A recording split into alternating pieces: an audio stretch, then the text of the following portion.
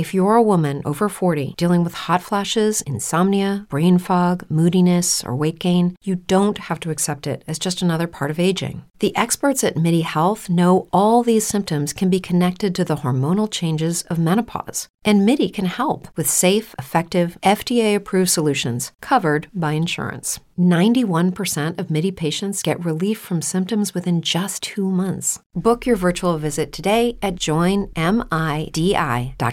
Hello, do you like New Japan Pro Wrestling? Are you a Shin Nihon freak? If so, check out the Super J-Cast with Joel and Damon on the Voices of Wrestling Podcast Network. And even if you fucking hate New Japan Pro Wrestling, listen to the Super J-Cast anyway. Not just for our great show reviews, analysis, and pastrami sandwiches, but there's also usually some dick jokes somewhere in the obligatory opening 30 minutes of absolute nonsense we chat about every single week.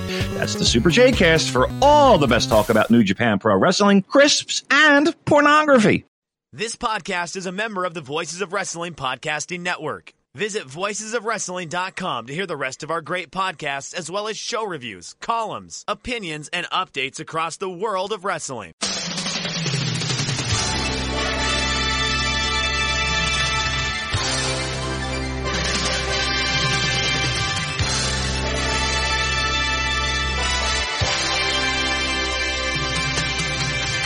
Hello everybody, and welcome to the Super J-Cast. I'm Joel, joined by David McDonald. It is Sunday the 5th of March, 2023. This is episode 249.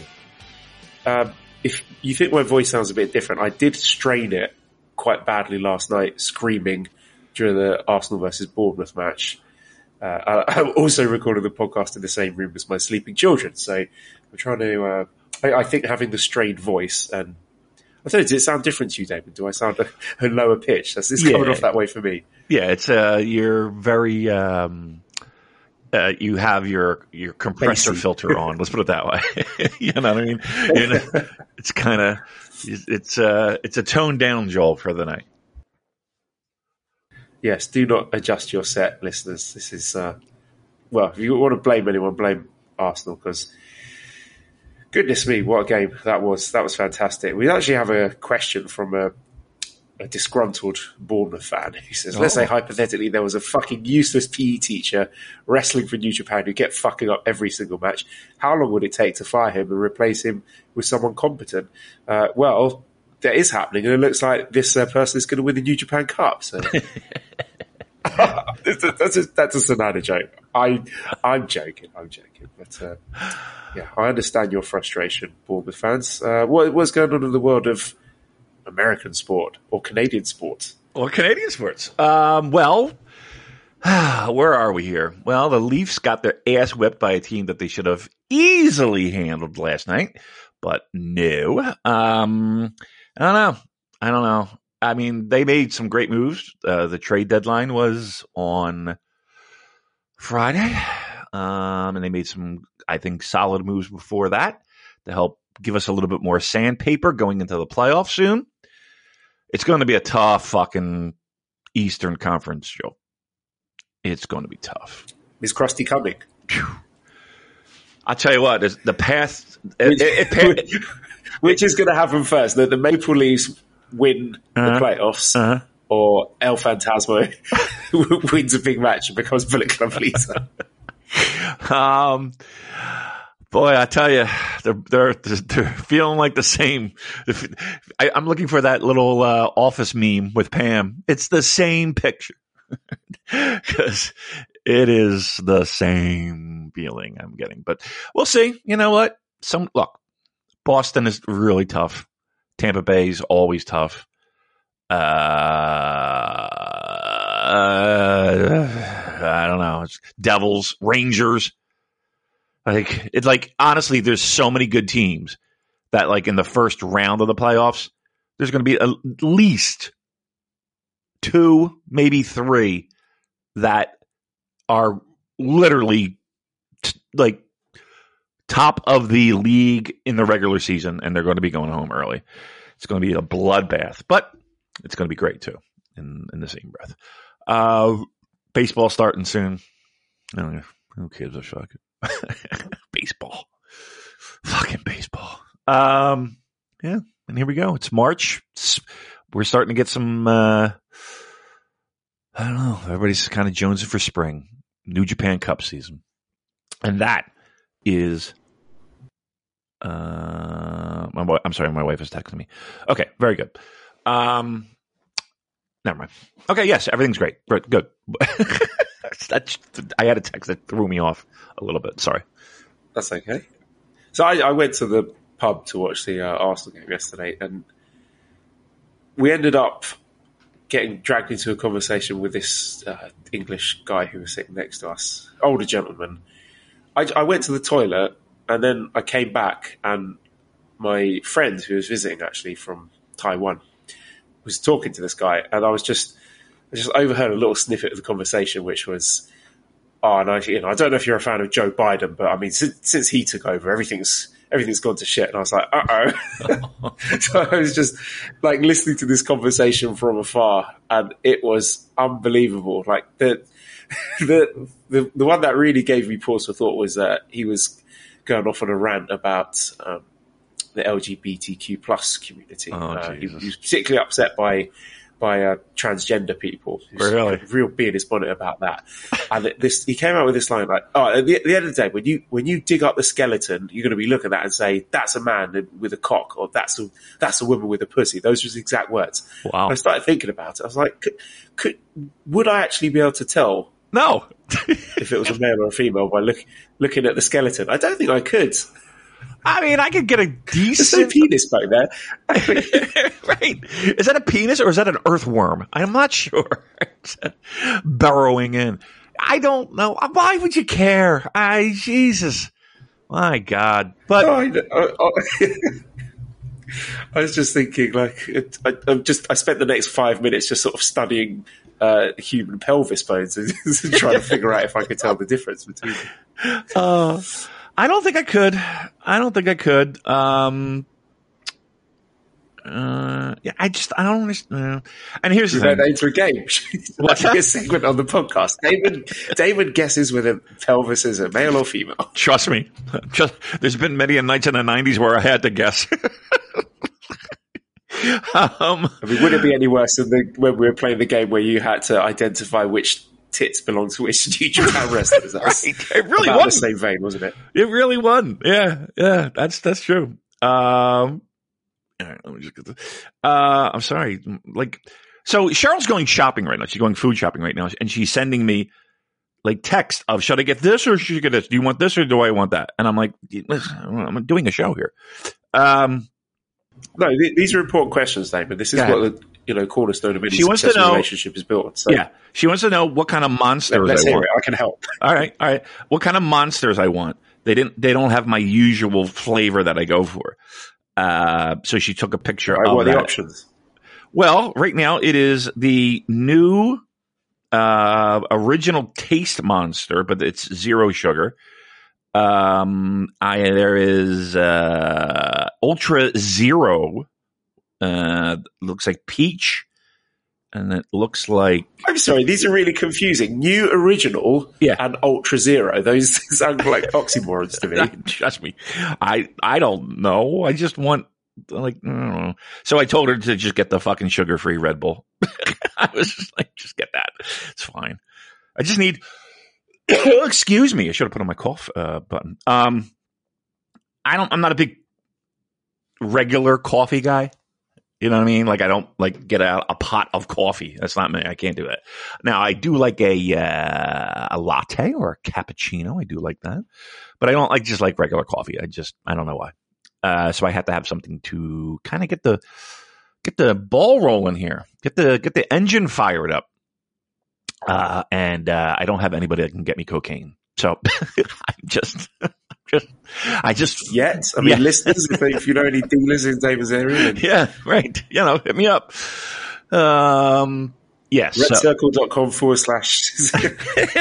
/ right. Yeah, please. No, I'm just kidding, of course. Do you know, I said, and I don't think anybody knows. I think you're like one of the few people that actually are aware. And I guess I got to tell because now that I'm fucking, I don't know. Here's the thing. Now I'm not. Yeah, You're pregnant. Yeah, I'm pregnant. That's it. Trust me, that wouldn't be shocking to people looking at my rather large belly. Okay. Anyway, let's move on, shall we? Yes, let's move on. I watched a lot of wrestling today. I was sort of dipping in and out of various little nuggets of New Japan goodness spread across the wrestling world. So now up on NJPW World are the recent Tamashii tapings from Australia. I saw. I think they're from Australia. I watched a couple of matches from the February 4th show. So there was the critically acclaimed Robbie Eagles versus Kyle Fletcher match, which is really fantastic. Very heavy on the storytelling with Robbie Eagles, who I believe mentored Kyle Fletcher at some point in his past, and sort of playing into that. And then Kyle Fletcher sort of breaking out Will Ospreay influence moves. So it's like the kind of ideological battle between the two, the mentor that he had and the mentor he's got now, which is really interesting. So I did mention last week that I think this match was sort of a bit of a test run, maybe testing the waters for a possible Kyle Fletcher singles run in New Japan, because he's bulked up a lot. He's looking in fantastic shape. And yeah, so I would strongly recommend people checking this one out. It ticked all the boxes you'd want from your New Japan main event epic, even though it wasn't the main event.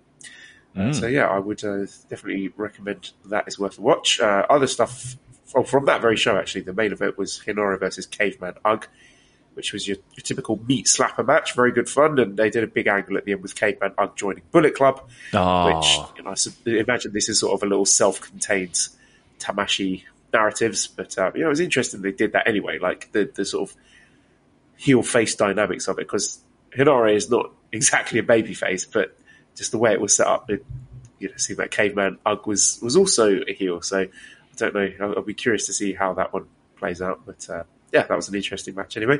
I also watched Zack Sabre Jr. defending his NJPW World TV title against Blake Christian on Ring of Honor. I saw that as well. I did see that. That's the one I saw, yes.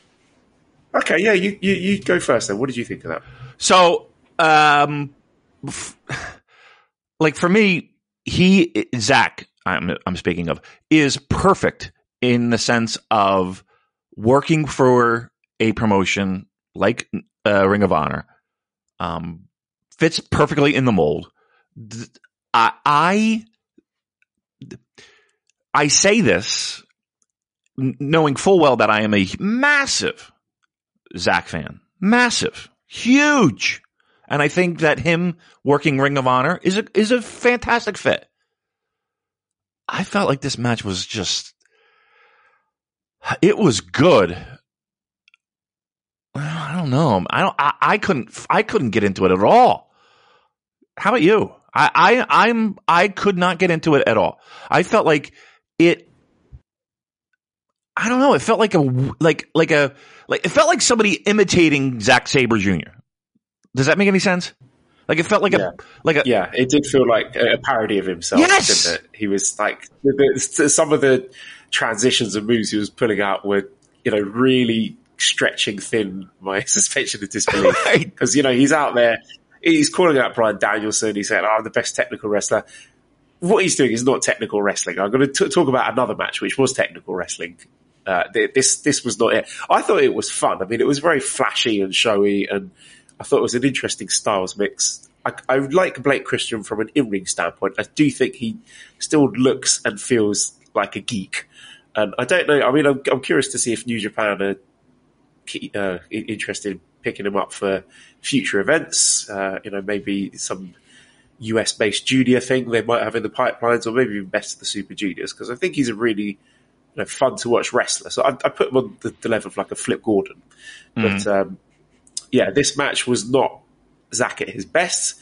It was very sort of flashy and showy, a lot of sparkle, but not a great deal of substance to it. Yeah, like I said, I felt like it was someone giving a copy of. That's really what I felt like. Like with everything that's going on in the pro wrestling world and everything that's going on specifically with New Japan and the US and the idea of what Strong is now compared to what it was. Yeah, I mean that's about the only. I mean, there's a lot of people that are looking for a lot of work, and we got to make cuts somewhere, right? If we're talking like an undercard on a New Japan show in the middle of fucking Detroit, great, you know what I mean? But I can't see it going any further than that. You're talking about Blake Christian? Yeah, I'm sorry. Yeah. Okay, well, I mean, I thought another match I watched today as a sort of interesting counterpoint to this was the Ganyujima Katsuyori Shibata versus Tom Lawler match from the Inoki Bombaye show, which is also free on YouTube now to watch. So that is technical wrestling. That Zack versus Blake Christian was not. This is. And if you're into that sort of UWF style wrestling, sort of shoot style, kind of very heavily MMA inspired grapple fuck, as some people might unkindly reference it.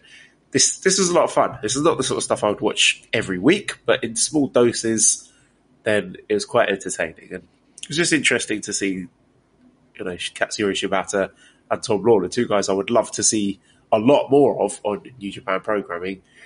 I don't know, it just feels like they're sort of picking up scraps at the moment. They're not being given much at all. So whilst I enjoyed this match, and I do recommend people watching it just for the sake of something a little bit different to your regular New Japan start of match, did make me feel a bit sad because I want to see these guys wrestling on New Japan proper.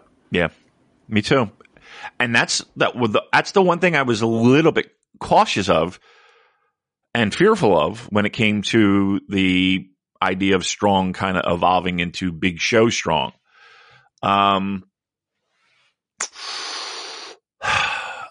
We're going to miss out on people. We're going to, and I know that the idea of they're going to just tape a bunch of things at these shows, okay, all right. I just feel like the congruency. I feel like I don't know. I feel like there's a lot of effort that went into certain things that it feels like we are going to be sunsetting very quickly. And I think Tom Lawler is in that bunch, is in that crew of a heavy focus when Strong was live and kicking, and now Big Show Strong is, look, we're not even on Strong. We're on an Inoki produce show. So I don't know. I feel it. I mean, do they have too much talent? Are they spread too fucking thin at this point, Joe? Yeah, they don't have enough programming to certainly feature all the talent I would like to see. I'm thinking guys like Bad Dude Tito. We had a question from Psychosis86 as if New Japan isn't going to push or use any of the LA Dojo guys. What was the point of the dojo? And I do think we covered this last week, but Clark Connors and Alex Coughlin and Gabe Kidd, I would love to see those guys wrestling. It's just Fred Rosser.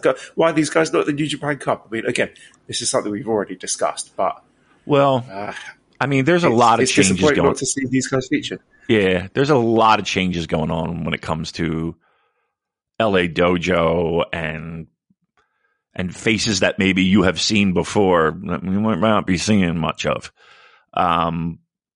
It feels like Strong as an entire entity is, or at least was, a COVID project.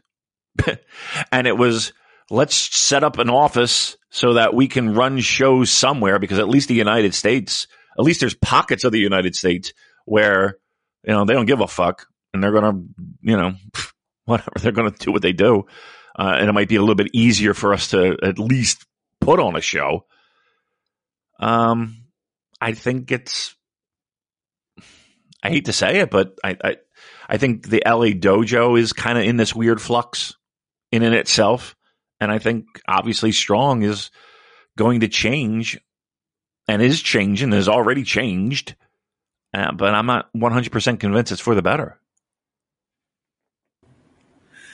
Yes, I mean, I totally agree with you that I think Strong was a sort of a stopgap pandemic thing. But would have imagined that one of the silver linings of that would be guys that impressed during Strong were guys you bring over to Japan. But we're not really seeing that happen at the moment. And, I've speculated that I think New Japan is in money-saving mode. I'm not saying they're in financial crisis or anything, but I don't think they're not obviously not keen on throwing money around to bring over huge swathes of talent abroad. I mean, they're being very selective, picking and choosing about who they're bringing over for tours and trying to make use of the people that they have under contract.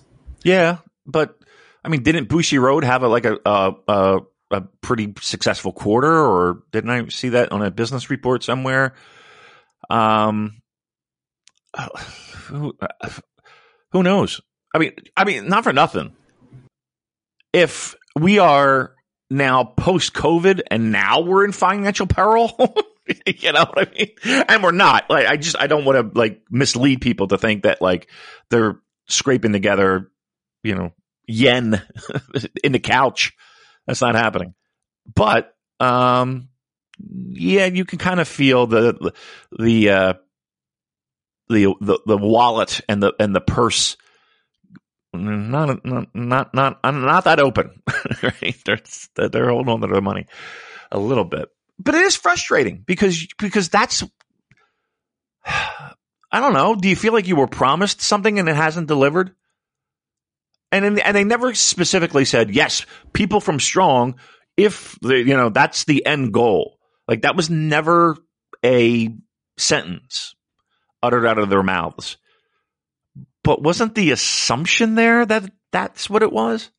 Because that's what it felt like, and that's how it felt like they were presenting it, as these guys were, ready to take the next step, and the next step would obviously be Japan. And there's been quite a few opportunities where, again, we're talking about, they should have these guys from Strong over, and how great would it be for this guy to participate? And that hasn't been a reality.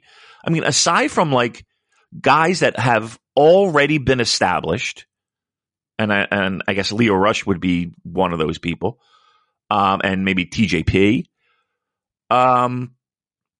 Who else has come from Strong? We did get Badu Tito over for a bit. We got Alex Zane coming over for Best of the Super Juniors. Right. We've got Aussie Open. I mean, I don't know if they count. I know obviously New Japan have been interested in bringing them over for a very long time. Right. But it's that's just not enough for me. I really grew to have a connection with these guys, and I just wanted to see them getting more of a shot. I mean, Kevin Knight, DKC, they've had chances in Japan, but I was just sort of hoping they'd be regular parts of the traveling roster. But I guess they're just going to be sort of cycling people in and out for particular tours, and all these guys I'm complaining about not seeing, maybe we'll see them for the I don't know, Sakura Genesis or Don Taku or whatever's around the corner. I mean, I hope so, but I'm not holding my breath. Let's put it that way.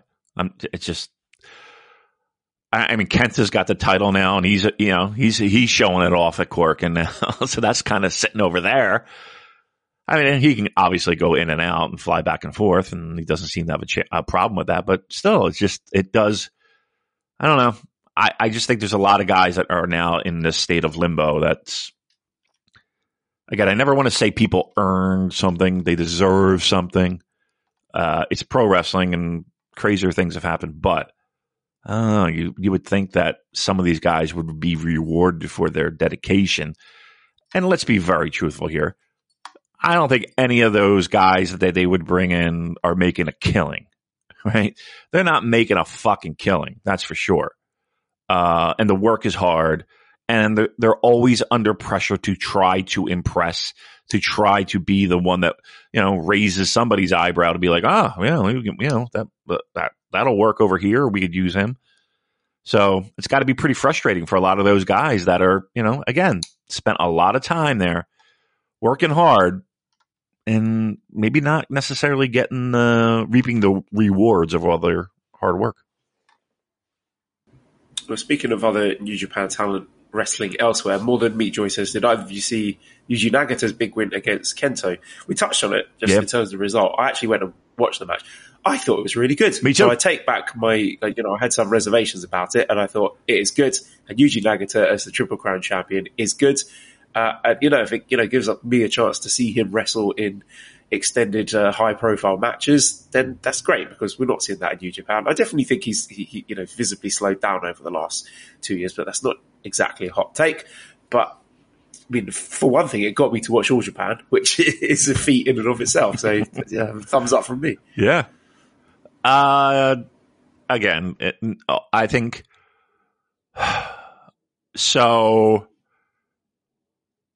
How can I word this without indicting people?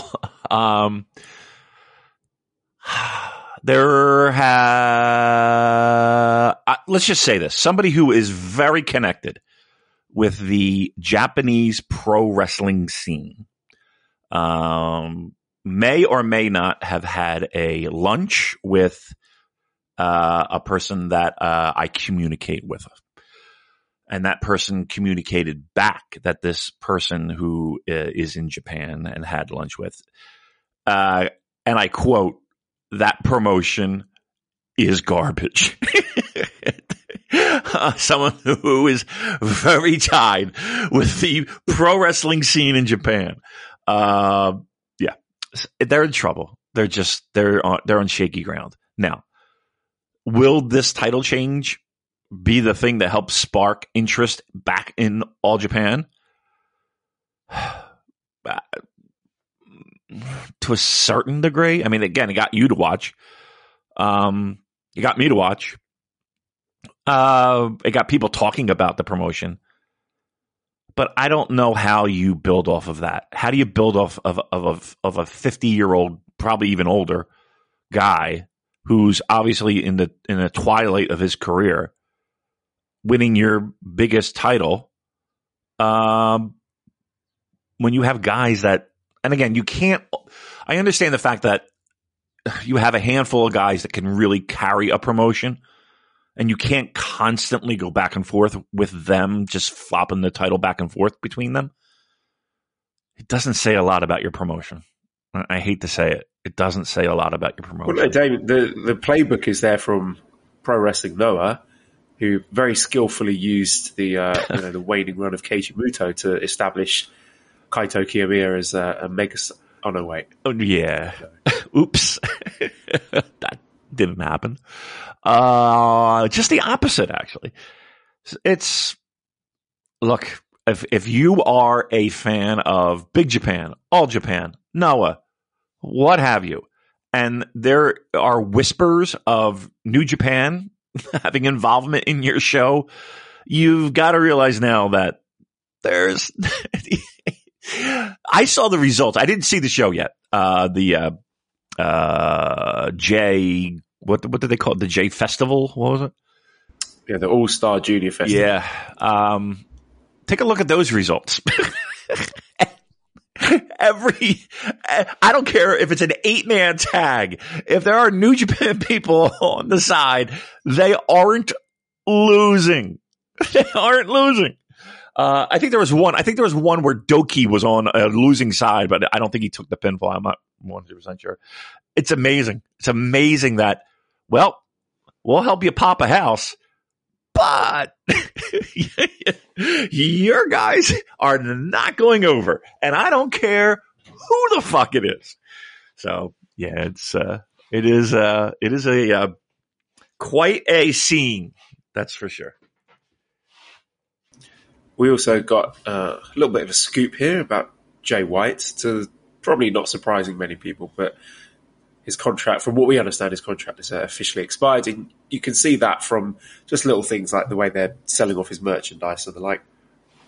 So Flynn says, if Jay has made his last appearance, it feels odd he did not formally get kicked out of Bullet Club in some kind of angle. Do you think Jay post Wrestle Kingdom match with Ibushi is the biggest disappointment during your New Japan fandom? Felt so underwhelming for somebody with his level of talent. I mean, we've discussed this to death. We talked at length about how great the Jay White babyface run could be and was going to be, because I was convinced it was going to happen at some point. I didn't imagine he'd be quitting and going to WWE, but the pandemic changed everything for him. In terms of where I think he's going to land, I do suspect WWE is going to be the most likely destination.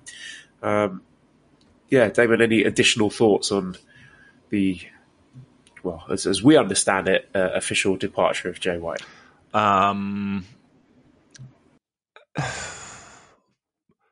They dropped the ball again. They dropped the ball. He dropped it as well. I mean, yes. He completely failed to adapt to the circumstances around him. I mean, what a colossal fuck up it was. All the buzz that he had after Wrestle Kingdom 15, and then just turning, reappearing at Korakuen Hall, attacking Ishii with exactly the same character, exactly the same gimmick, exactly the same style of wrestling. At that point, you could just tell his heart's not in it anymore. So, yeah, I think he'll be good for WWE. You know what? Just like Yuji Nagata with All Japan, I might actually watch a bit of WWE if he does turn up there. Oh, his first show, absolutely.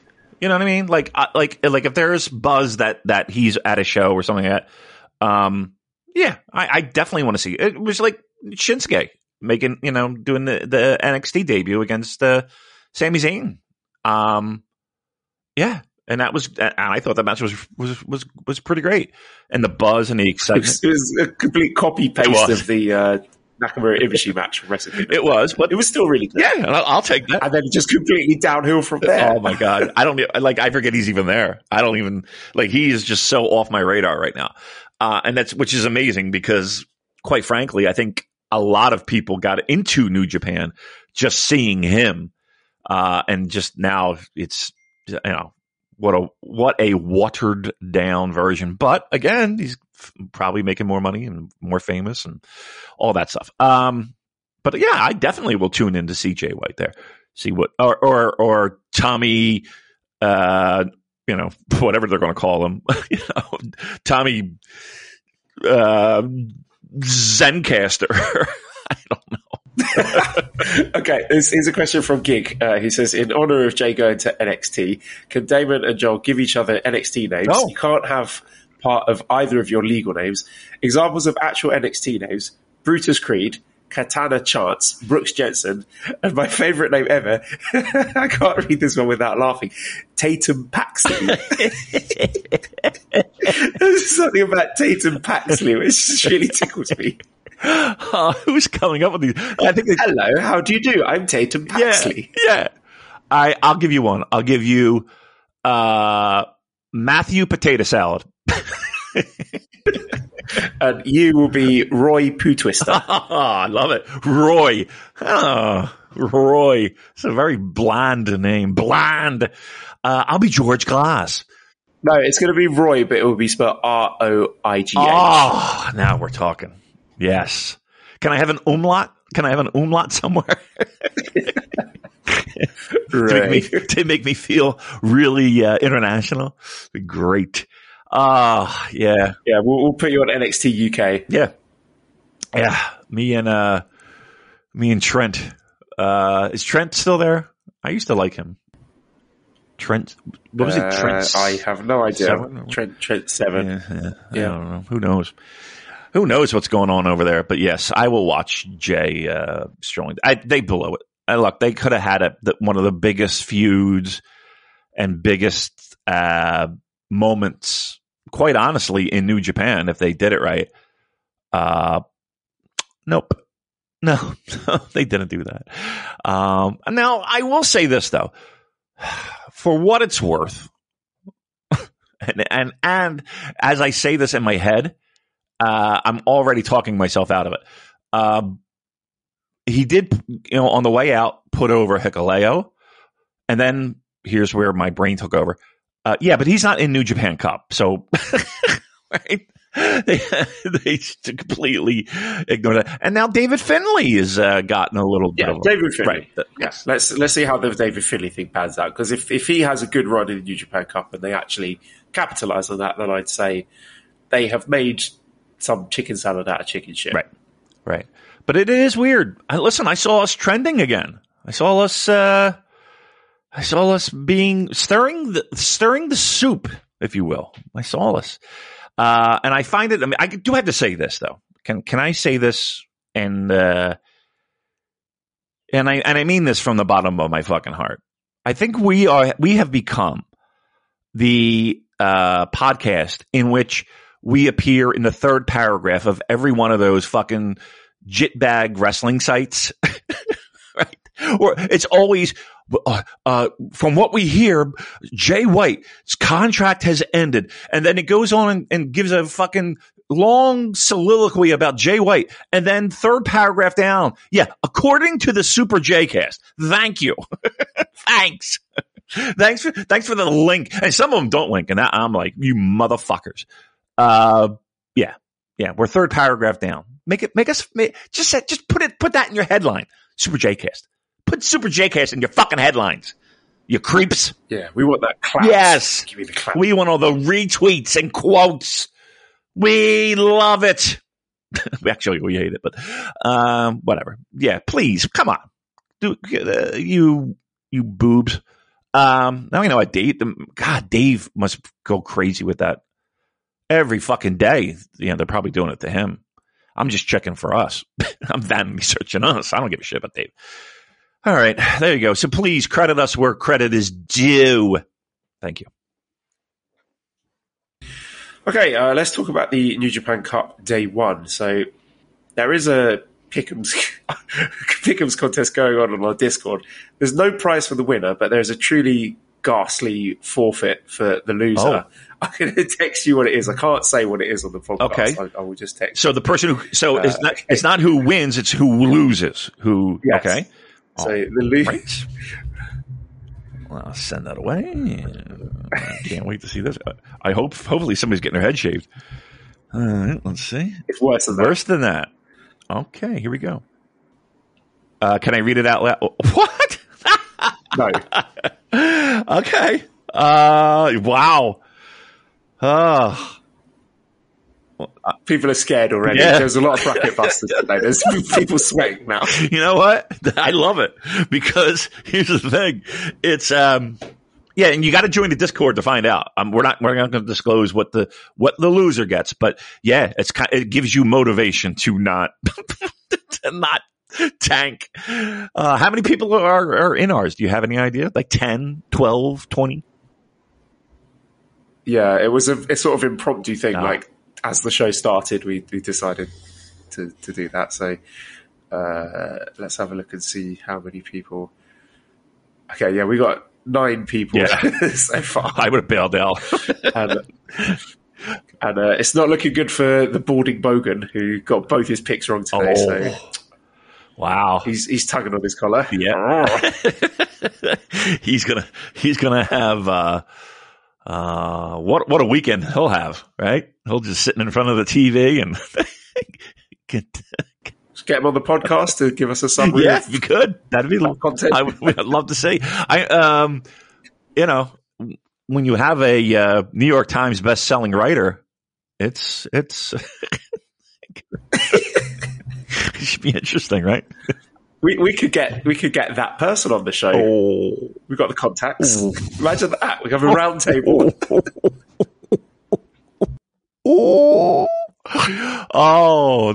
Our last show will do that. How about that? We'll go out. I mean, you said he's better than the guy who won the main event at this New Japan Cup show. Yeah, so well, I did. That's relevant. and there's no doubt. Anyway, if you know, you know. Right. And let me just say, I stick by that. Absolutely, I do. That being said, I don't know if I want to read anything. All right. Very good. Okay, right. Today's show. So I'll just quickly go through the undercard. First match, we had Oiwa and Tama Tonga against Kosei Fujita and Zack Sabre Jr. So I'm enjoying seeing Fujita and Zack teaming up and seeing him learning from Zack and applying submission moves. And I do think it's going to be part of a very cool long-term story between Oiwa and Fujita, who are so impressive. Like they I don't know, they just feel like they're streets ahead of other young lions that I've seen in my time as a New Japan fan. So it's really exciting watching them. And also kind of cool seeing Tama Tonga and Zack as, I guess, two of the top foreign baby faces. Are they baby faces? They are kind of baby faces in New Japan. So yeah, that match was way better than it had any right to be. Second match, we had Wato, Taguchi, Narita, and Shota against Dick Togo, Sho, Yujiro, and Evil. So this was kind of cool just to see Wato and Ren and Shota, who all sort of overlap to some extent with the dojo, I believe. I mean, that could be wrong. But, yeah. Wato may have... No, I think they were all in the dojo at some point. I don't know. But anyway, it was cool seeing them all together. And I still think that there's a lot of money in a Ren versus Shota feud. I'm not saying that's going to happen this year, but it's certainly interesting getting them on the same side, and they will be having a tag match against Tanahashi and Okada next week. That's good. So that's going to be one to keep an eye on, because that could be possibly a vehicle to planting some seeds between those two. Because I'll be, I think, pretty surprised, maybe even a bit disappointed if Ren and Shota are just best buddies and great synergy, and I want to see a bit of friction there. I'm a shit stirrer, David. I want to see some drama there. We also had Yuto Nakashima, El Desperado, Minoru Suzuki against Gedo, Chase Owens, and Kenta, which was notable for Kenta and Suzuki seemingly setting up a strong title match somewhere down the line. So maybe that'll be Collision, I assume. But I think Suzuki versus Kenta for the strong title. Maybe, is that the highest profile strong title match we've ever had? Oh no, I think it might be actually. I'm getting confused with when Kenta was wrestling Moxley for the US title, but that was the US title, not the strong title. I mean, if you count the Rosser Lawler feud, I mean, those matches were great, but they weren't high profile. Yeah. There's not two established names. I think that's a pretty sexy match for these big, strong live shows that are going to get all fucked up. That we just shit on for 15 minutes. Yeah, that should be pretty fun, actually. I tell you what, that tag match sounds really, really interesting. The Tanahashi Okada, and I kind of dig the idea of them being a team and looking at the tag title. I do dig that. It does give me early 80s Bob Backlund vibes.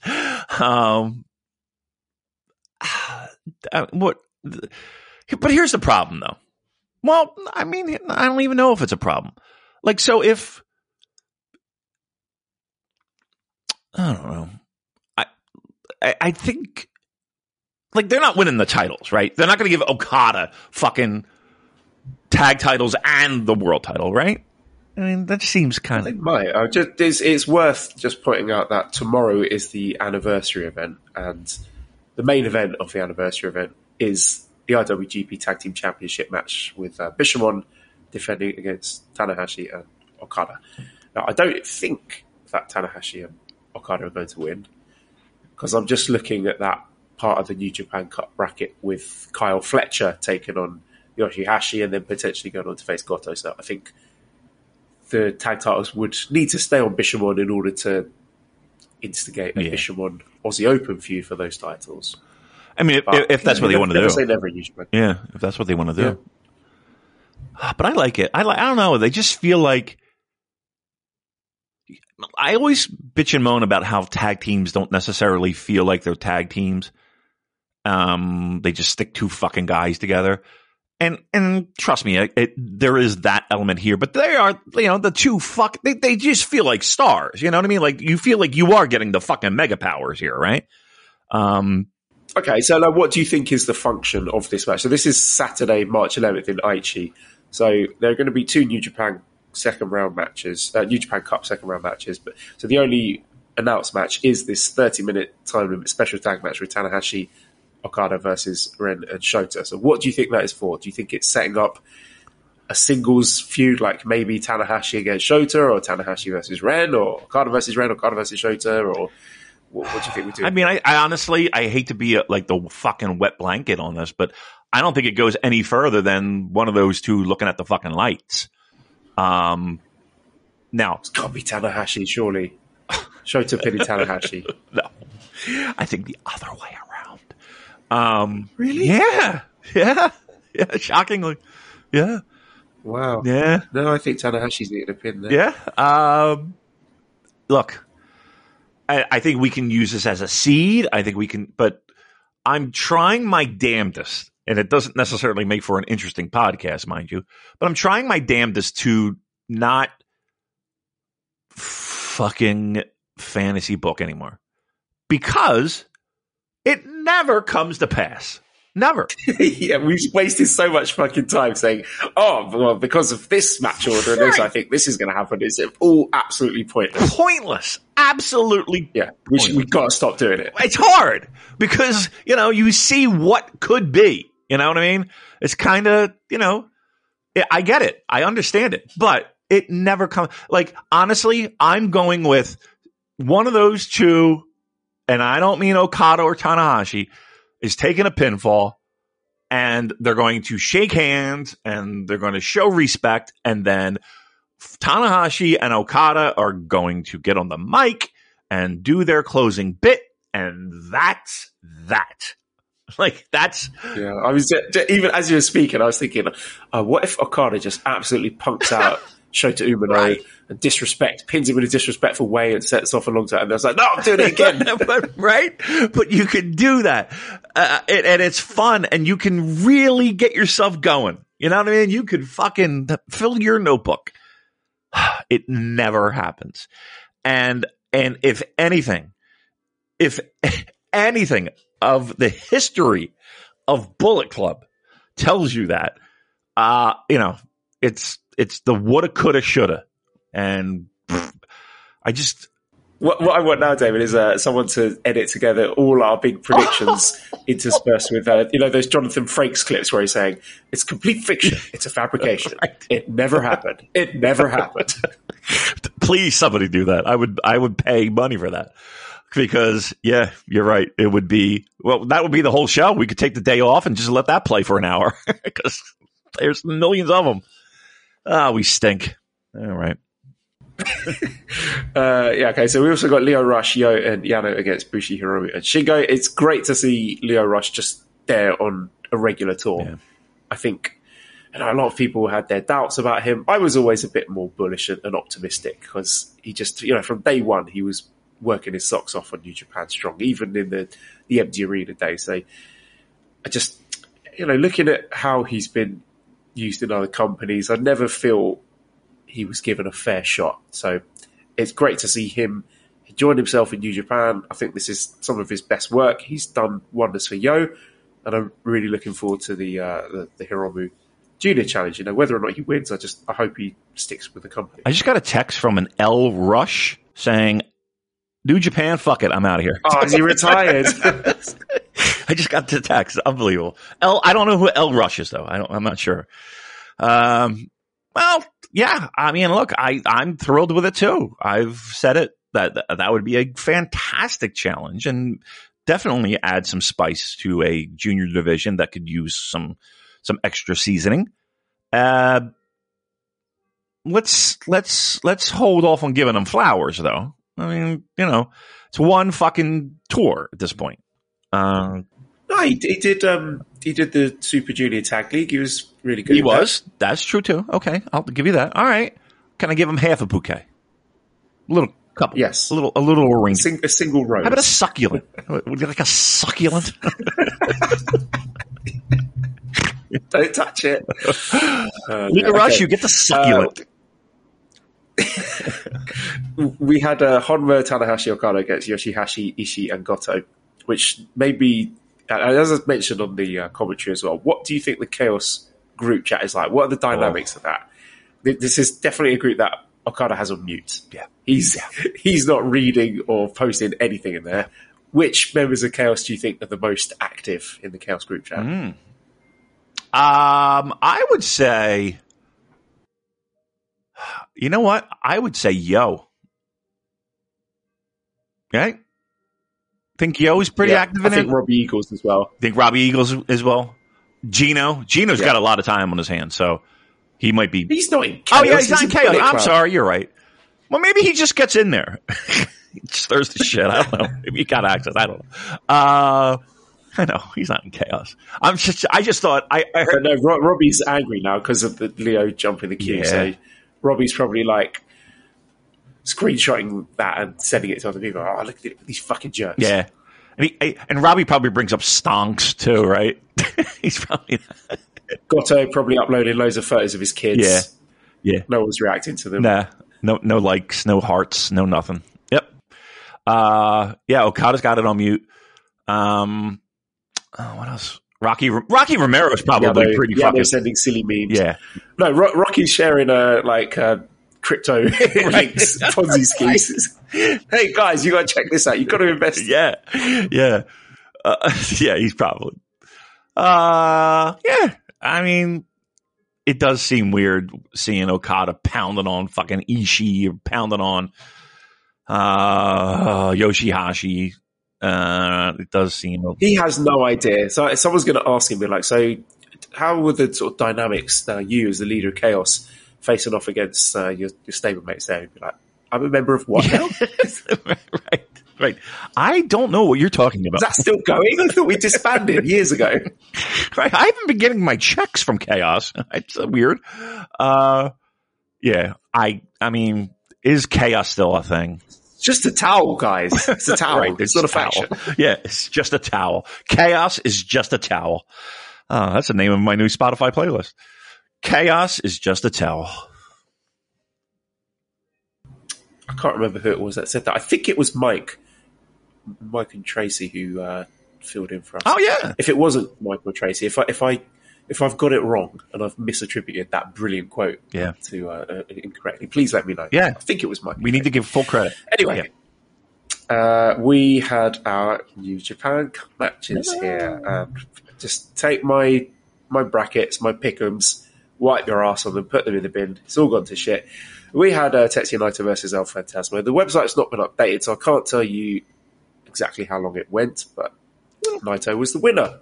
And what did he use? Did he use the Polvo de Estrella to win? So he didn't use the full Destino, but I don't know, Damon. I mean, the match was fantastic. It really was. And it was proof of concepts, everything that we've been saying about ELP for years, that he can absolutely do the New Japan main event style. The crowd love him. You know, he had the fans at the palm of his hand, and it just felt like they were chanting his name. Yeah. Like the ELP chants were drowning out the Naito chants. You know, he was busting out some big, sort of dangerous, high-flying moves and hard hitting with the kicks. And I really thought he was going to win. I thought, yep, this is the moment where they're going to pull the trigger. And he didn't. I just was so deflated afterwards because he's not a young guy. Like, I don't know how old he is exactly, but he's in his 50s. mid to late 30s. So he's 52. The oldest 52-year-old. And what are we waiting for? Why can't we have nice things? Why can't ELP be a proper main eventer? Is he just a gatekeeper now, or do you think there is something in the pipelines and they're just taking their time with it? I felt really deflated by this one. I can see that.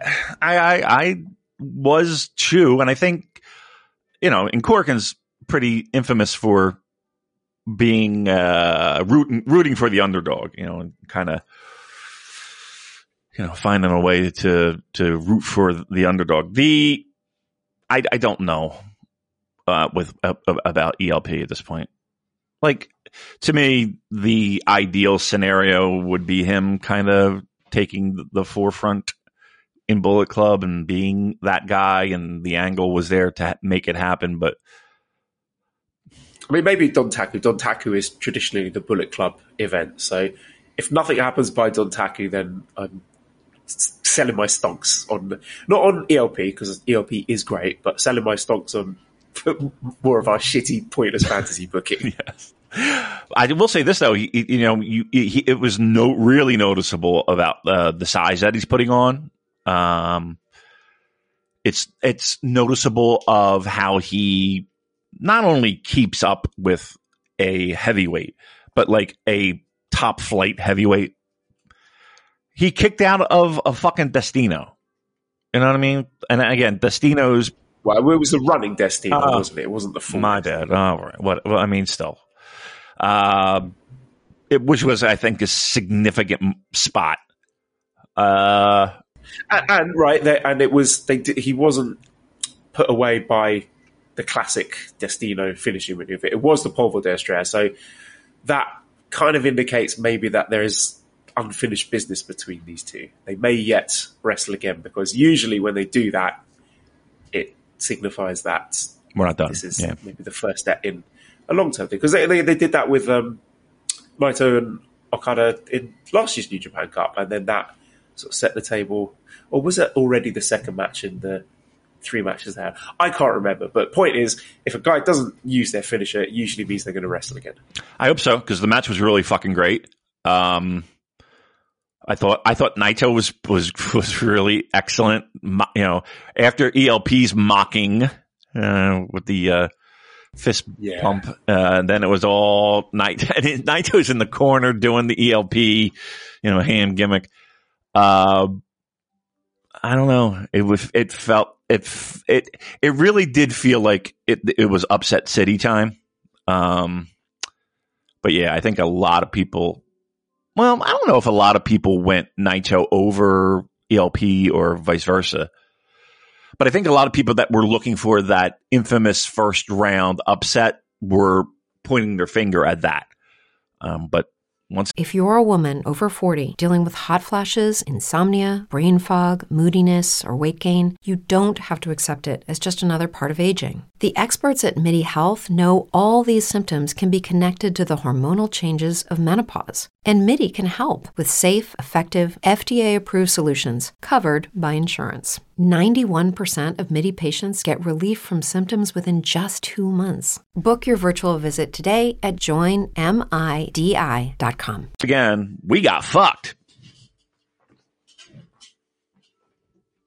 And speaking of getting fucked, was the main event with Sanada defeating Taichi. Now, again, I thought this was a really, really great match.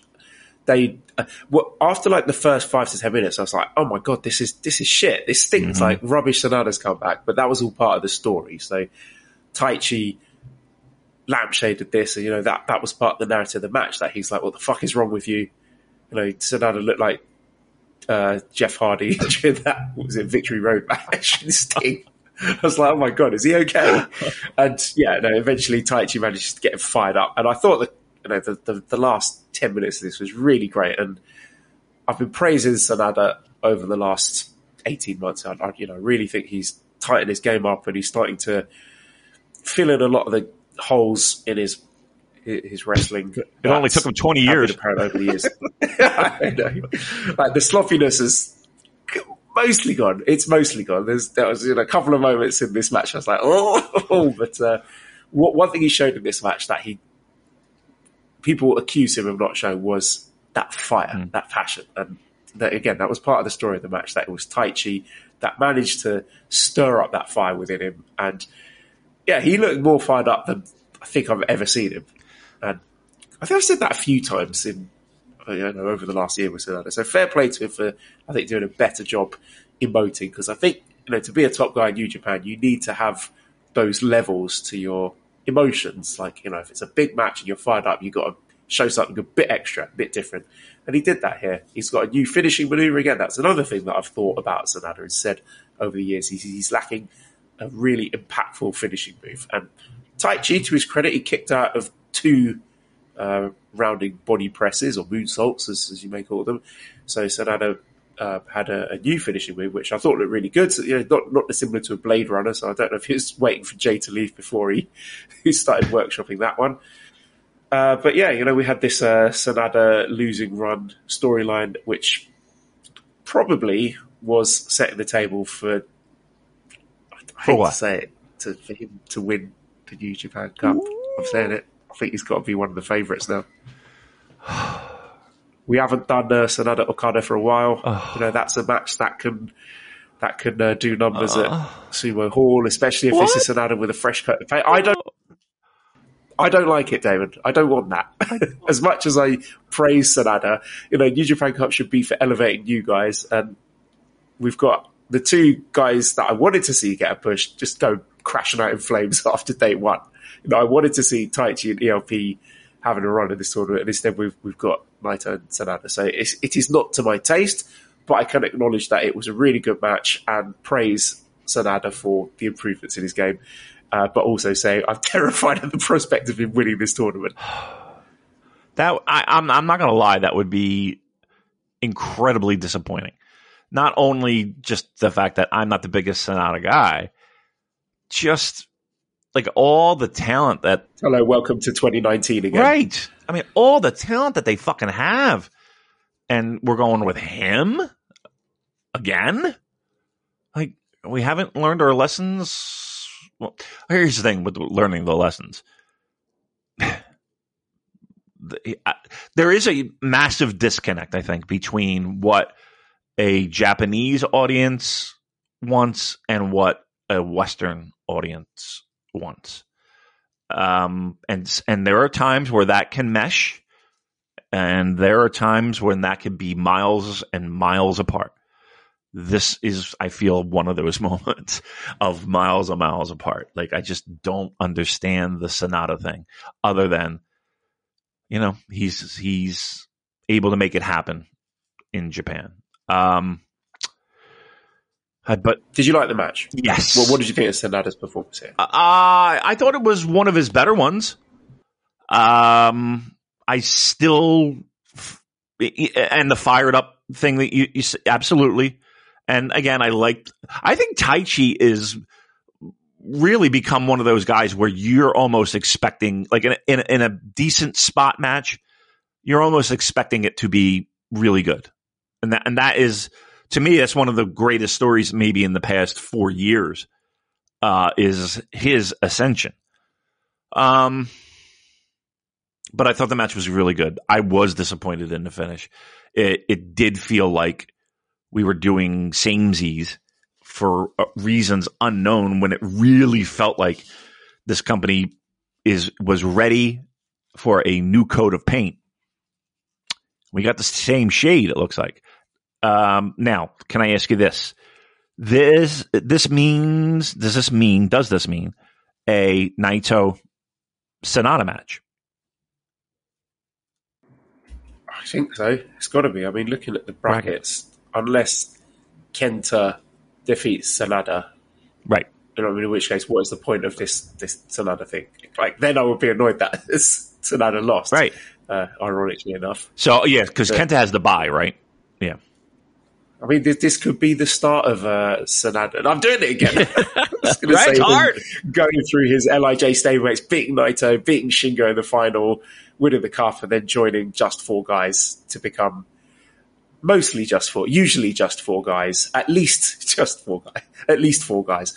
But no more fantasy booking. You know what they should do? They should be called Just 5 Guys at that point, and then they should just come out with like making hamburgers and shit. It'd be great. Handing them out to the crowd. It'd be great. Big bag of French fries. Okay, so there you go. I don't think they have the balls. So we've got Chase Owens versus Kenta in the quarterfinals. Right. I don't think New Japan has the balls to do Sanada and Naito. I don't think they have the balls. Really? Nope. So what do you think we're getting then? We're getting Kenta, Naito. Wow. So you think you are not in agreement that this Sanada thing is a run to the final, if not winning it? No. Okay. No. Now, again, maybe that's me just kind of purposely turning my eye to logic and just, sticking my fingers in my fucking ears. And I don't. That being said, one of the guys, or quite honestly, 2 of the guys that I would have thought, if they were going to make some, shake things up a little bit, I mean, those 2 guys were probably high on my list of making that happen. No, I think this is a Ospreay or a Finlay show at this point. I hope. But here's the thing. Ospreay, I think, is winning G1. So I don't think he's winning Cup. Yeah, and Chris Samson pointed out actually earlier on today that, what did he say? Let me get his exact words. Fuck you, Damon. Is that what he said? So Will Ospreay has eliminated Sanada from the last 2 New Japan Cups. I suppose that's a reason for Sanada to make it to the semis against Will. Now, I did point out in response to this that if you go down the rabbit hole of, I mean, everyone's wrestled each other so often in this company now that if you go down this rabbit hole of saying, oh, well, you know, so-and-so's going to get their win back over so-and-so here, that there are, you know, that could pull you into so many different directions. But Chris has set that one on the table. So if that happens, you know how to blame it. Right. All right. I mean, we have shows tomorrow for that, right? We do. So, tomorrow is the anniversary event. So by the time you're listening to this, it will probably already finished. Right. But this is the Old City General Gymnasium. So we got Kosei Fujita and Zach against ELP and Kenta. So this could be where they plant the seeds. No, not doing that. Yeah. Second match, Kojima, Yano and Tamatonga against Kyle Fletcher, Mark Davis and Will Ospreay.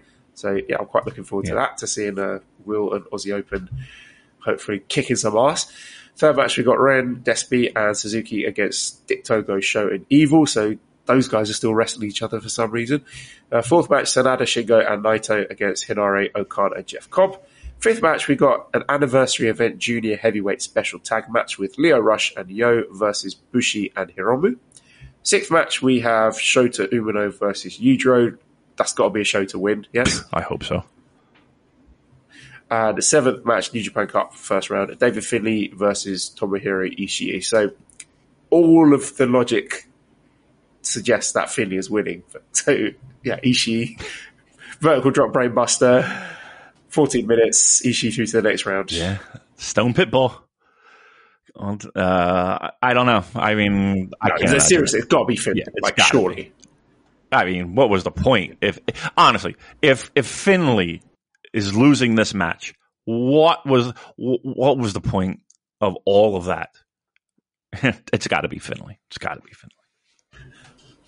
Then the main event is, as I mentioned before, the IWGP Tag Team Championship match with Bishamon against Tanahashi and Okada. So I'm saying Bishamon win here. It wouldn't shock me if Tanahashi and Okada do win the titles. Oh, no way. I'd see an Okada as a double champ. Really? You know, that could elevate the tag titles a bit. But no, I'll go Bishamon for the win. Yeah. Who's looking at the lights? Tanahashi? Yep. Okay. We're not setting up Hiroki Goto for his final IWGP. We're not setting up anything ever again. Nothing is going to be set up. No breadcrumbs, no storylines, just a series of random, non-related matches and events. All right. I'm looking forward to it. I want to see him under the fucking waterfall again. Let's do it. Hiroki Goto, baby. No, I don't think it's happening. Tanahashi, another loss. Dad status is quickly approaching for Hiroshi Tanahashi, if he's not there already. Yeah, other shows this week. Wednesday, there's one in Fukushima. And we've already done our pick-em, so I don't think there's any point going over this again. But that will be Yano against Mark Davis, and main event of Ren versus Evil. And then on Friday in Yamanashi, our cup matches will be Yoshihashi against Kyle Fletcher and Shingo against Hinari, which should be quite fun. That should be good, yeah. So, yeah. All right, well, that is New Japan Cup done. I would like to talk about Fantastica Mania. I really enjoyed these two Korakuen shows. I think like one of the low-key, heartwarming things coming out of the pandemic is that the flame of love between New Japan and CMLL still burns bright. And I've been saying that for years, like pandemic or not. Chairman Sugabayashi absolutely loves CMLL, and other people have hand-waved it, but I think they've been proven wrong from this tour. CMLL is good. Fantastica Mania was great. It's received widespread critical acclaim, including from some of the most vocal New Japan critics. So I think everyone who watched these events enjoyed them. And I don't know exactly how much you watched, but from whatever you did see, did you have a good time? Yes, I did. It is, again, everybody knows this is not my favorite time of year when it comes to New Japan, blah, blah, blah, blah, blah. But I always say that like the shows at Korakuen are usually, if not fun, great, right? They're either, in many cases, not either. It's fun and great. In some years, it's been tons of fun. In some years, it's been, wow, that was a fucking fantastic match, to close out a show or, close out the first night at Korakuen. The fans, the people that are there absolutely adore that time of year. They are there to have a fiesta, if you will. It's that's I think Well, you are having a siesta. I'm having a fresca. What? Look, I'm not going to shit on anyone's fucking party. Okay, I'm not here to do that. It was an enjoyable watch. It was. Here's what it was for me anyway. I got more joy and pleasure watching the people in the crowd and their reactions and their into it. I enjoyed that most. They had those fucking horn. What are they? The vuvuzels or whatever the fuck they're called. Vuvuzelas. Yes. God bless you. I think we should have vuvuzelas on this podcast. I think whenever one of us isn't talking, the person who's not talking should be playing a vuvuzela. Yeah, that'd be wonderful. They're into it, and that makes it much more enjoyable. Yeah, could you imagine this in a non-vocal crowd environment, a clap crowd environment? No, right? Would not work. It would not work at all. It would be awful. Yeah, but yet when you add those people there who are there to celebrate, love it. I love that aspect. Look, to me, a lot of what I see feels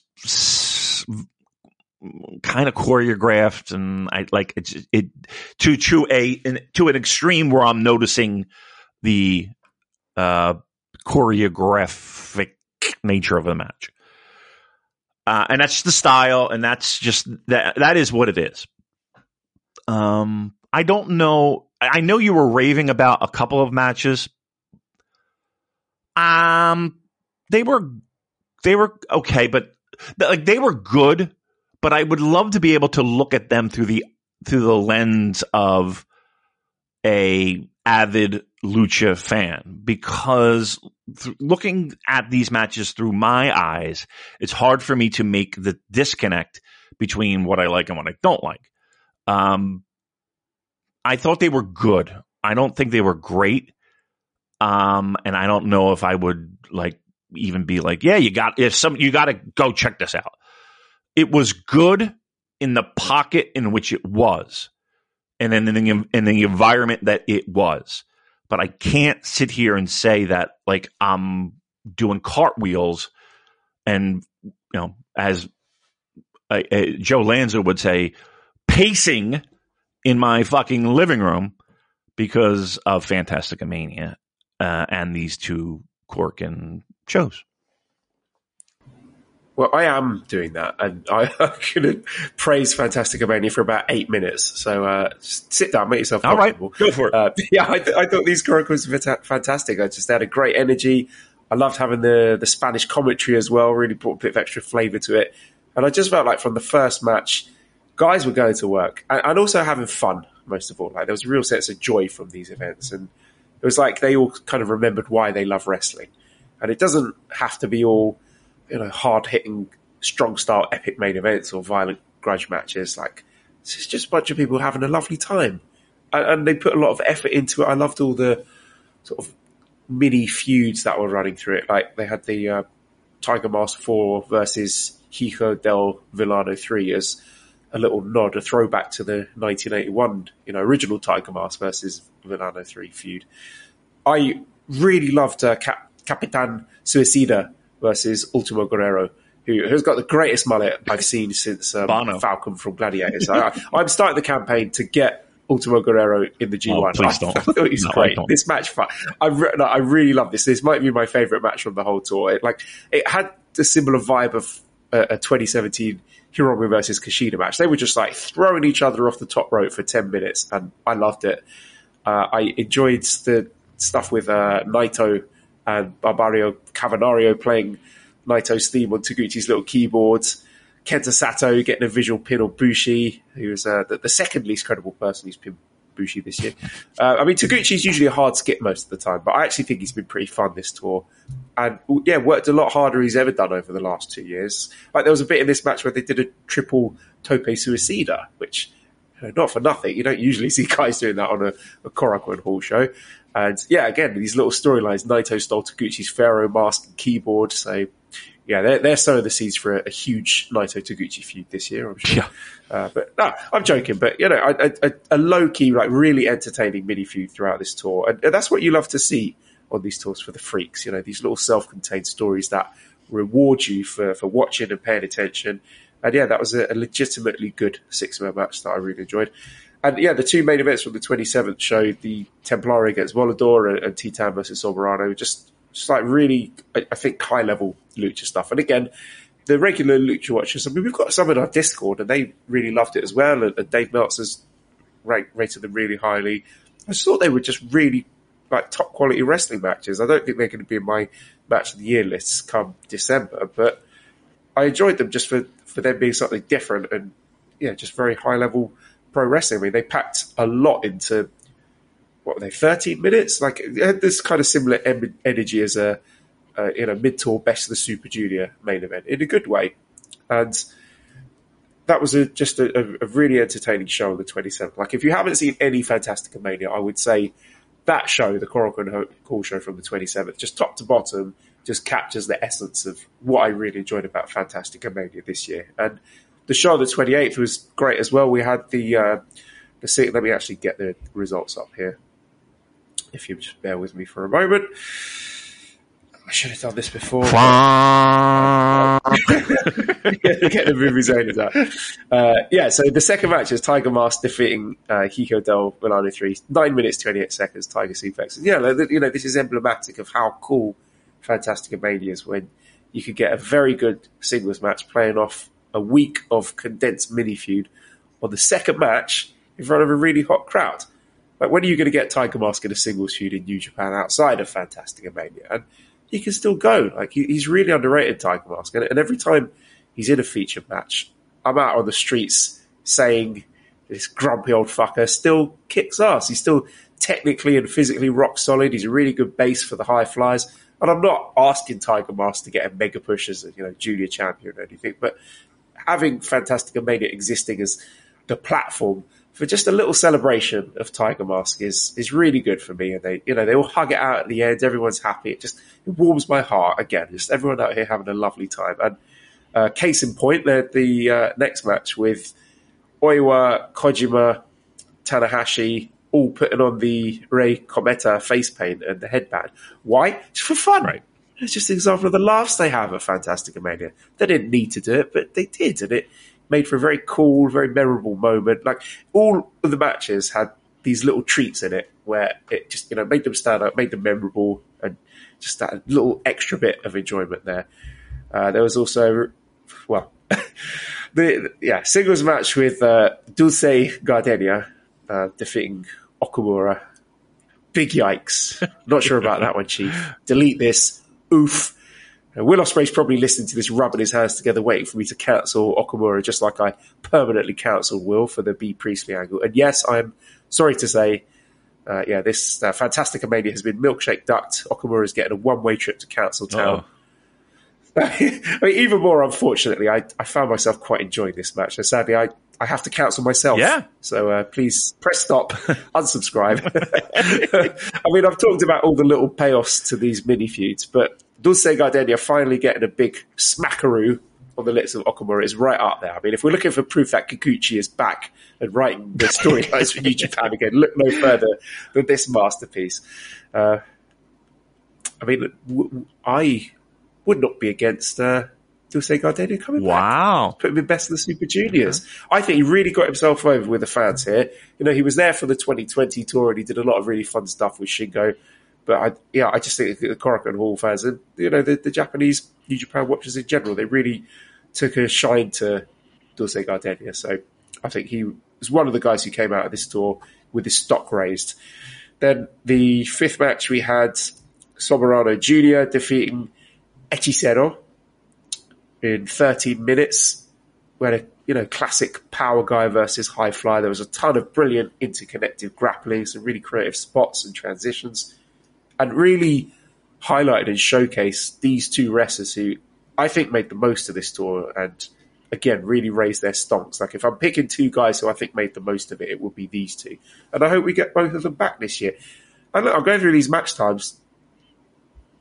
We've got 4 minutes, 9 minutes, 6 minutes, 7 minutes, 13 minutes, 14 minutes, 16 minutes.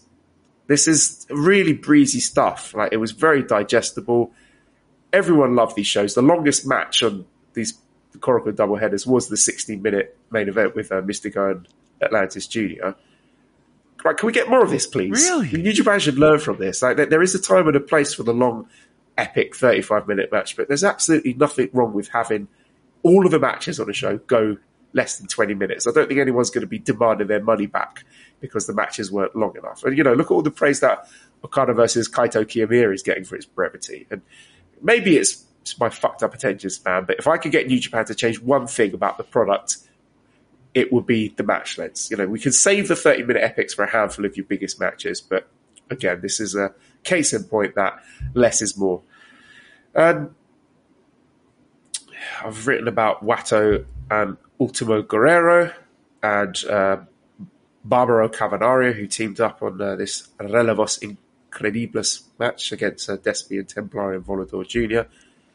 With that team, just reading out those names, Wato, Ultimo Guerrero, and Cavernario, they should be six-man never champs. That's, real random select energy there. Like, they picked all the best Lucha Pervert New Japan wrestlers for this tour. Who, look, guys like Despi and Wato and Doki, guys who love and respect Lucha. They were clearly having the times of their lives mixing up with the CMLL crew. Because, sometimes on Fantastic Amazing, you get guys from both sides, to be fair, you feel like they don't really want to be there. But I thought they absolutely nailed the roster this year. Like, the balance was perfect. Every single person brought their A game. Really enjoyable stuff. And at the end of the show, everyone's in the ring, hugging it out, just having a great time. So just find something that you love as much as Mystico loves Korakuen Hall, because that man did not want to leave. Like, he was literally kissing babies out there. So much so that Kevin Kelly and Chris Sharp were lampshading that at the All-Star Junior Festival. They were timing like, right, how long is it going to take for Mystico to get out the ring? Let's give him till the top of the hour. So it's really fun just watching Mystico just absolutely milking the crowd for every last bit of adulation. So I had a blast watching Fantastica Mania. I will be very much looking forward to it next year. I'm glad people enjoy it. Trust me, and again, I don't want to be the wet blanket. I don't want to be the downer. It's just, I agree with everything you said in the sense of the energy and people smiling and enjoying themselves. Not only the fans, but the participants. And I think you're exactly right. The people who were there wanted to be there, and leaned into it and had a great time with it. Again, I agree 1,000%. Again, it's like me going to a fucking country western concert. You know what I mean? Like, I'm not going to fucking I want to give a shit about the music, but maybe I'll have a couple beers and have some laughs. You know what I mean? That's really what I think of it. It's not for me, but it's like, all right, I feed off of everyone else enjoying it. I think is really what it is. I also would like to discuss the All-Star Junior Festival, which, strictly speaking, is not a New Japan event, but there was New Japan involvement, and I think it's worth mentioning. Although we will start off with a question from Dr. Gary, who says, was the All-Star Junior Festival badly hurt by being pay-per-view? I didn't pay and hardly saw any engagement online for it. Obviously difficult with TV Asahi gift situation. I suppose it was more for a Japanese audience, but still surprised how little discussion it seemed to generate. And yeah, Dr. Gary is right. There was no buzz for this. Like, there were a handful of people watching it in our Discord, but there was like barely anything on Twitter. I think, the pay-per-view stuff is probably the biggest culprit, but I also think it was poorly timed. Like, it coming off the back of Fantastica Mania, there was a lot of they were sort of scratching those same itches that had already been well scratched by Fantastica Mania. And I'd kind of had my fill of sort of wacky all-star novelty matches by that point. So I didn't watch this live. I watched it a couple of days later after I'd had a bit of a break post Fantastica Mania. But yeah, I think they could have, one, not had it as pay-per-view, and two, put it in a better slot. Like, maybe between the end of the New Japan Cup and Sakura Genesis, just to, let it breathe a bit rather than having it crammed onto the end of very fun but also lengthy Fantastica Mania tour. Yeah, I'm with you 1,000%. I don't think there was any buzz as much as they tried to a certain degree. And I think it really, at least in the West, it was tailored toward people who are really into the pro wrestling. You know what I mean? There are plenty of people that if you are a supporter of New Japan Pro Wrestling and you really don't dip your toes into a lot of other promotions, there is a lot of guys that you probably aren't going to know or be familiar with. So that kind of hurts a little bit in the sense that I'm buying this based off of the people that I do know, and maybe people that I've heard of. Other than that, you're a pretty hardcore pro wrestling fan if you're going into the third match and being like, I can't wait to see this guy or that guy from fucking Freedoms or whatever. I think that the idea of, and again, I've said it before, but the idea of paying extra for these shows, and I understand the logistics, I understand the TV stuff, I get it. I would love to see a number of how many people purchased that. I don't know how we would find it. I don't know how we would know, but give me a number of how many people that you think bought this pay-per-view from a non-Japanese household. Oh, God, from non-Japanese. I'd be surprised if it was more than triple digits. Yeah, I would be shocked if it was more than triple digits. I'll set the over-under at 50,000. Over 50,000? Under 50,000. What, for global buys? Under, probably. Yeah. I mean, nobody's buying this. Nobody's buying this. That being said, I've yet to see it. I've yet to watch it. It was a weird timing. You're right. I think it as much as they tried to promote it, it was a tough thing to do because you had so much shit squeezed in all around it. And I hate to say it, but a lot of the matches were kind of like, who gives a shit? I mean, I said it last week. I'm not buying this, right? I'm not buying this. Like, there was nothing there that was like that. Joe, was there anything there where you were like, oh, okay, I can't wait to see this match? No. Yes. Oh, there were. Well, no, not before watching it, but I do have recommendations after watching it. I mean, going into it, I was with nothing. But here's the thing, though. I mean, you knew you were going to get some good wrestling. Don't get me wrong. You knew you were going to see the guys working their fucking tails off. No doubt about that. Just like I have 24 hours in a day, and like, what am I going to? How am I? If I got to cut anything, that was probably first on the list. Just it is what it is. All right, so you go ahead. What do you recommend that we watch? Well, first of all, I think we should praise Kevin Kelly and Chris Charlton for their commentary. And I would not expect either of them to know all of these wrestlers. And obviously, as they acknowledge, there's a big community effort for the notes. But the way they presented it, just always with the utmost professionalism to give you all the information you need to have a buy-in for all of the wrestlers and understand the narratives of the match. So they did a really good job with that. So if you do check it out, the English commentary is definitely worth pursuing. And I suppose that there is worth some mention of the fact the match order, which what was initially mentioned on the English website did actually turn out to be the match order. So Hiromu, trying to outdo Liger, put himself in the opener to show how selfless he is. But that opener, the standout was Fujita Jr. Hayato. He was really, really good. Chris Charlton was putting him over big on commentary. It seems that he and Hiromu want to have a singles match.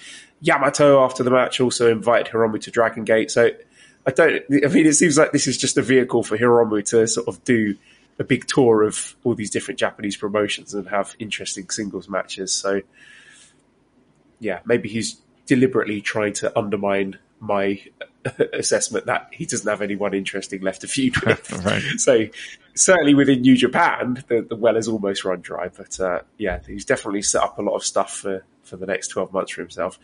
And there was just like a little bit of everything. So, there was the spooky shenanigans match where, what was the fella's name? Onryo was doing the ectoplasm to the eyes of his opponents. That ended in a disqualification. There was some talk of Sho having a death match with Isami Kodaka, which I think would be a lot of fun. I would watch that death match show, getting out the wrench. Or maybe you get out the banana. You could wrap the banana in barbed wire. Now we're talking. And then the third match, that was the Shinjiro Otani 10-man tag team match. And as soon as you saw Jun Kasai was on this match, then you knew what was going to happen. And of course, he turned it into a death match. This one was memorable for Kota Sekifuda getting the wooden skewers jammed into his forehead and then walking backstage and doing his backstage promo with the skewers still wiggling around, sticking out of his head. That was very funny. There was the spooky match, there was the death match, and there was the pervert match, which of course featured Taguchi with all the guys wearing their matching. It was kind of like a knitted woolen mankini would be the best way of describing this. And a very funny chant from the Korakuen fans they were chanting hentai, which really made me laugh. But yeah, this match had a whole lot of stuff I wish I hadn't seen, not least of all just the character of Baton Bora Bora, who's a truly frightening looking man, like a doll has come to life. And I wasn't necessarily expecting to see Yumehito Imanari's anus when I turned into this festival of junior heavyweight wrestling, but there it was. And, a sober reminder for us all as to what we're missing out when we're not watching DDT.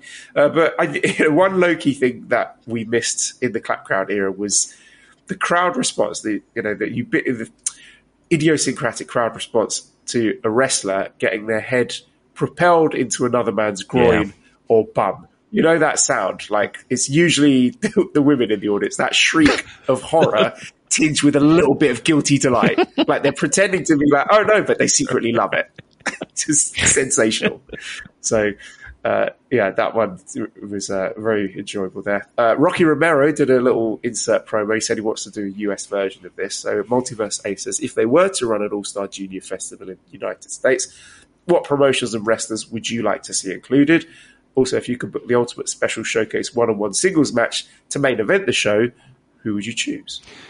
Well, I mean, it feels like we see a lot of these type of things in the States. Even back in the day, Jim Kentner with his best of tournament. Well, you figure you're going to have some Ring of Honor participation. I'm figuring you're going to have, I wouldn't be surprised if you had like the lower level AEW guys if this was going to happen. I think you'll see like the Mike Baileys of the world, Speedball, if you will. I'm going to be honest with you though. Like if they did something like this in the States, do you think this is a thing that people would go out of their way to buy a ticket for? Yeah.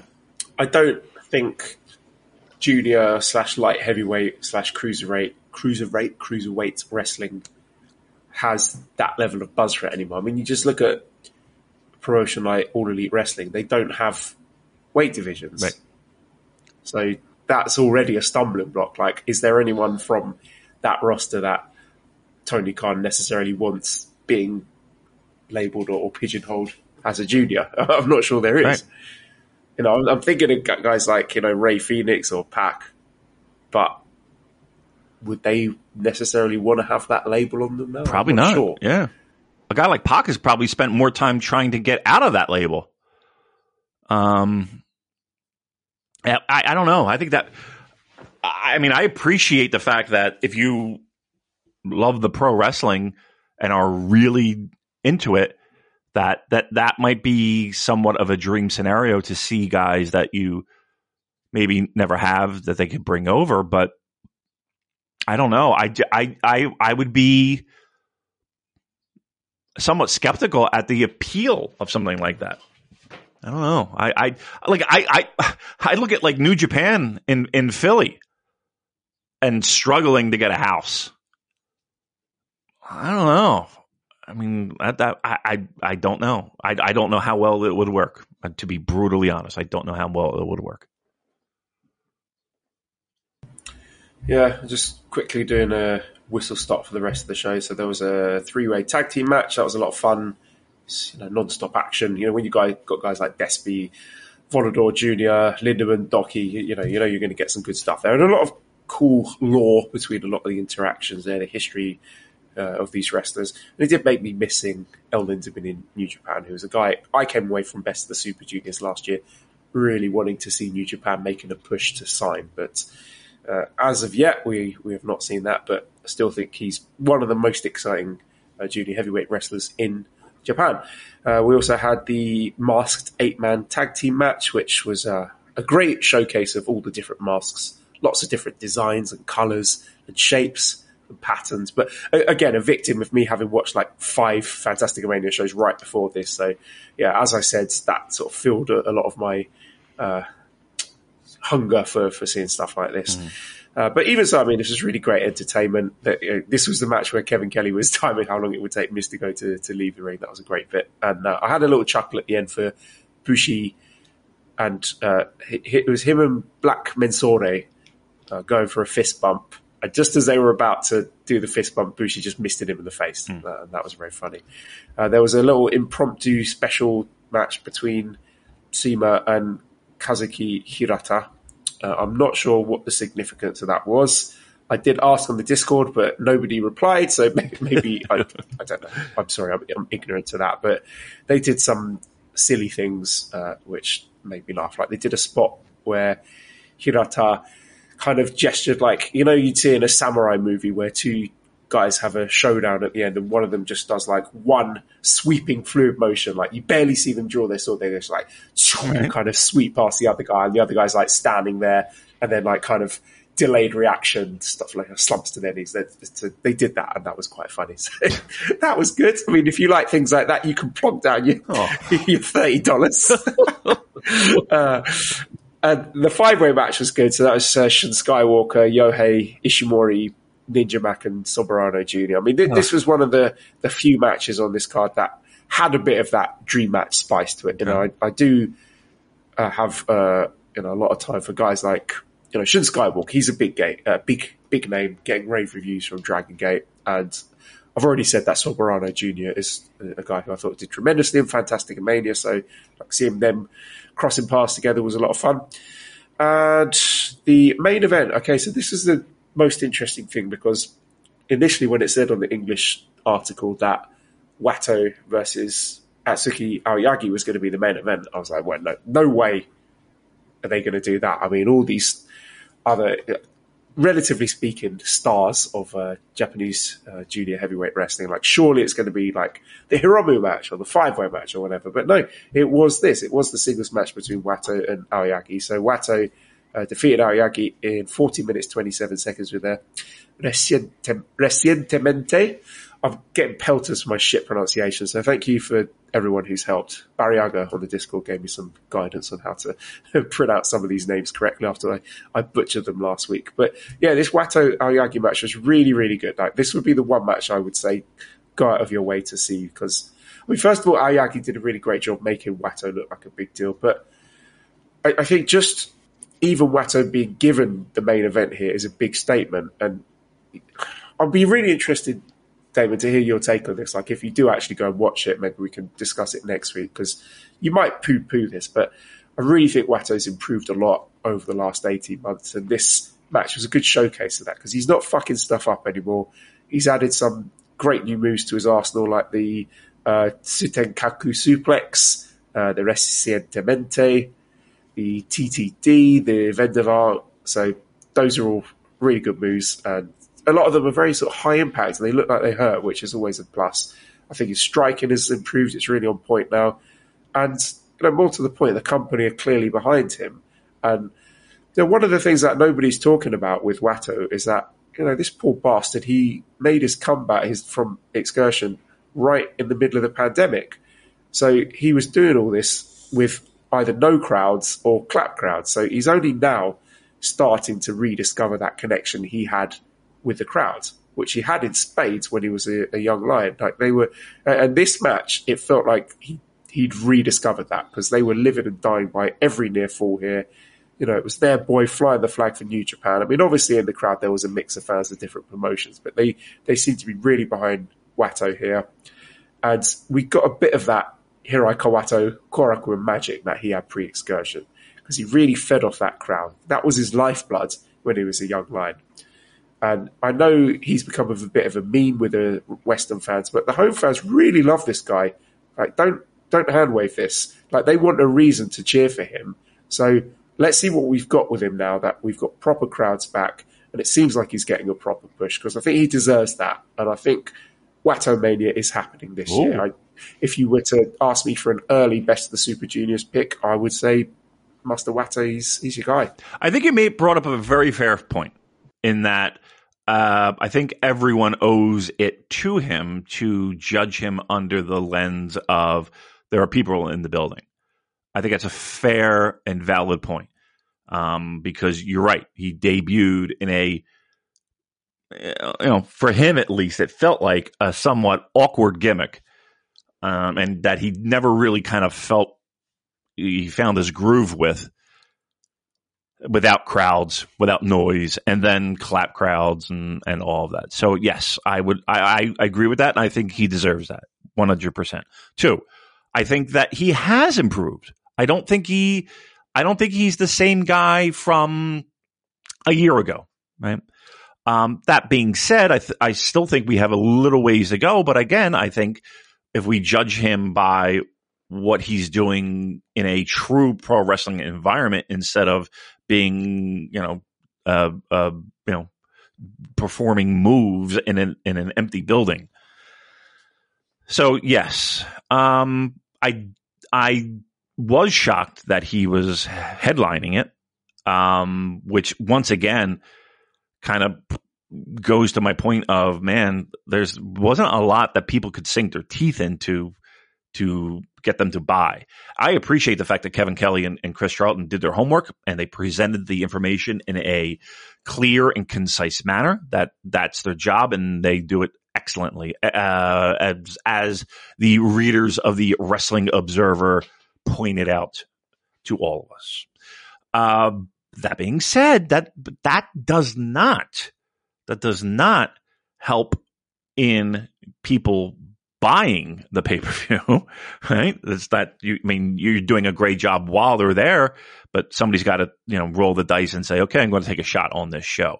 And seeing Master Wato atop there might have been like one of those things where people saw it and they're like, I'm not fucking buying this. I'm going to ask you. Maybe that's why they did it. Maybe that's why they made it in a mystery right. vortex. Because honestly, if they'd have announced that from Jump Street, that was the main event, I think a lot of Western fans would have just laughed at it. Right. They would have hand waved it. Scale of 1 to 10, with 10 being, the greatest show you've ever seen to one being a WWF house show in 1982 with, maybe 86 with Dino Bravo on top. Where would you put this show?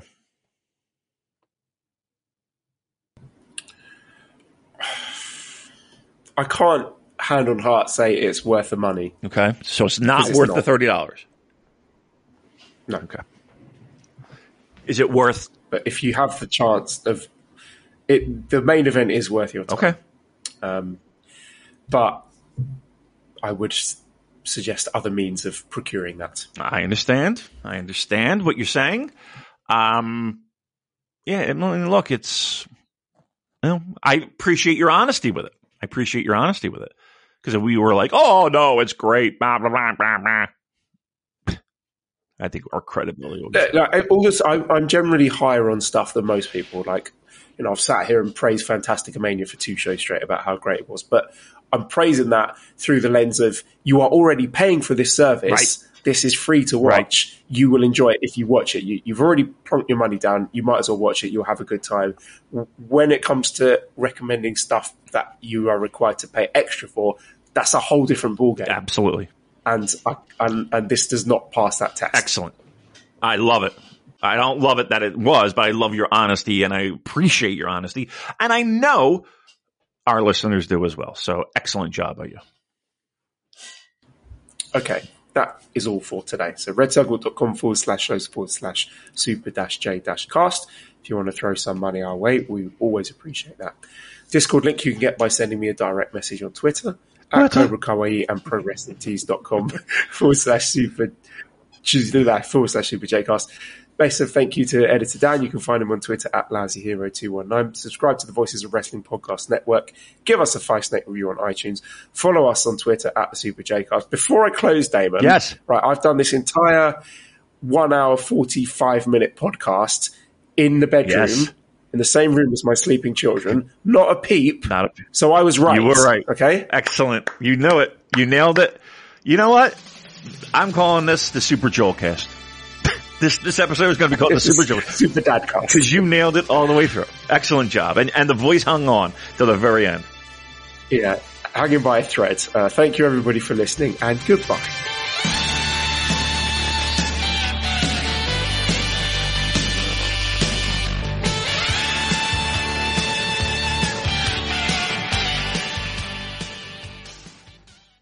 Cashback is not available on gas in New Jersey and Wisconsin. Hey, good morning. You're heading to the airport, right? Yep, thanks for checking. I like the car. How long have you been a rideshare driver? About 3 years now. I really enjoy it. Isn't it hard to make money these days with the price of gas being so high? Not for me. I use Upside, the free app that gives you cash back for every gallon of gas you buy. Wait a minute. Are you saying you actually get real money back when you get gas with the Upside app? Yep, I get real cash back every time I get gas. Does that actually add up to anything? I'll make around $200 to $300. Wow, that's serious extra cash. I'm downloading the Upside app now. Download the free Upside app now to earn real cash back every time you buy gas. Use promo code CAR for an extra 25 cents a gallon bonus on your first tank. You can cash out anytime right to your bank account, PayPal, or a gift card for Amazon and other brands. Just download the free Upside app and use promo code CAR for a 25 cents a gallon bonus on your first tank. That's code CAR.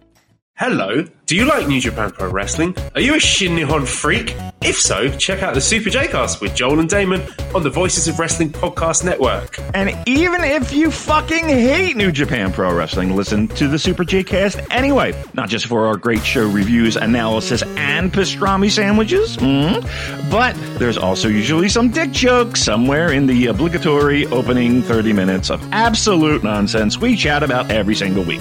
That's the Super J-Cast for all the best talk about New Japan Pro Wrestling, crisps, and pornography.